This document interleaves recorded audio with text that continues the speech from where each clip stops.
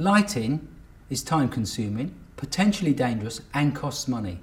Who needs it? Okay, so we still need lighting to illuminate subjects. To create a mood or an atmosphere. To control the contrast within a scene. To provide separation and make our pictures look more three-dimensional.